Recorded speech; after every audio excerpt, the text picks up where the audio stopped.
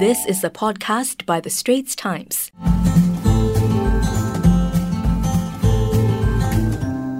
Hello, I'm Sumiko Tan, Executive Editor of The Straits Times. Welcome to the Lunch with Sumiko podcast series, where I get up close with newsmakers over lunch and a selfie. So kick back, relax, and eavesdrop on my conversations with them. In this episode, I meet Lawrence Wong, co-chair of Singapore's COVID-19 Task Force and also the Education Minister. What was the most difficult part of this year for you? I suppose it's not so much one particular incident, it's like all of this coming together, all in quick succession. I've said that this year's election, for me at least, was probably the hardest I've had to deal with compared to 2011 and 2015. And it's not because of the campaign per se, but it's the fact that even while we were going through an election, the task force work was continuing, and I had to still handle all of these different issues, all at the same time. You have held many press conferences. Yes. If you look back, what was the announcement that caused you the most anguish or pain? Well, the most difficult announcement so far has been the announcement to enter the circuit breaker.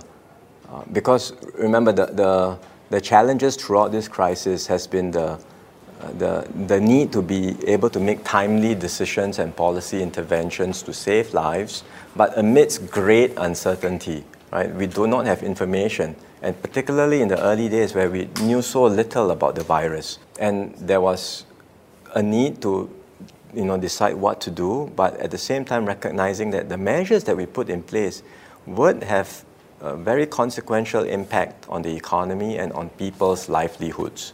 How has it been like doing all those press conferences? You must have done dozens of hours.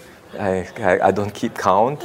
I found this to be an important platform for us to communicate with Singaporeans and to help people understand what our thinking is and how we can all work together to overcome the crisis. I think it has been very helpful, putting out those messages and giving assurance to show also progress in terms of how we have dealt with the crisis from start to now.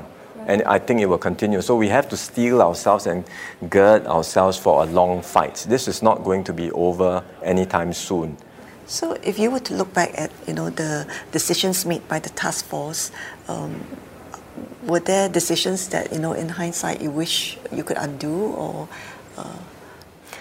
Well, not so much undo with hindsight. With now the benefit of information, we would have potentially put in place certain measures earlier, faster, more aggressively. If you were to look ahead next year this time, what do you think the world will be like?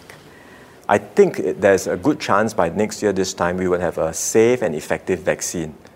But how much of it is available and whether or not we can distribute it to many people in the world, I doubt very much that would be possible by next year, which means that the world will still not be safe from COVID, and that means Singapore will still be vulnerable. And it also means that I doubt international travel will resume back to pre-COVID levels by next year this time. Dealing so closely with COVID, do you think it has changed you anyway as a person and as a politician? Not sure that it has changed me personally, but I would say that it has, as I mentioned earlier, given me renewed confidence and hope about Singapore, because you do see the best of Singaporeans during this difficult period. Amidst all the noise and complaints you get, you do see the best of Singaporeans shining through during this period. And it gives me a lot of hope and faith that we as a nation can rally together and can do well for the future. Okay, thank you very much for having lunch. Thank you.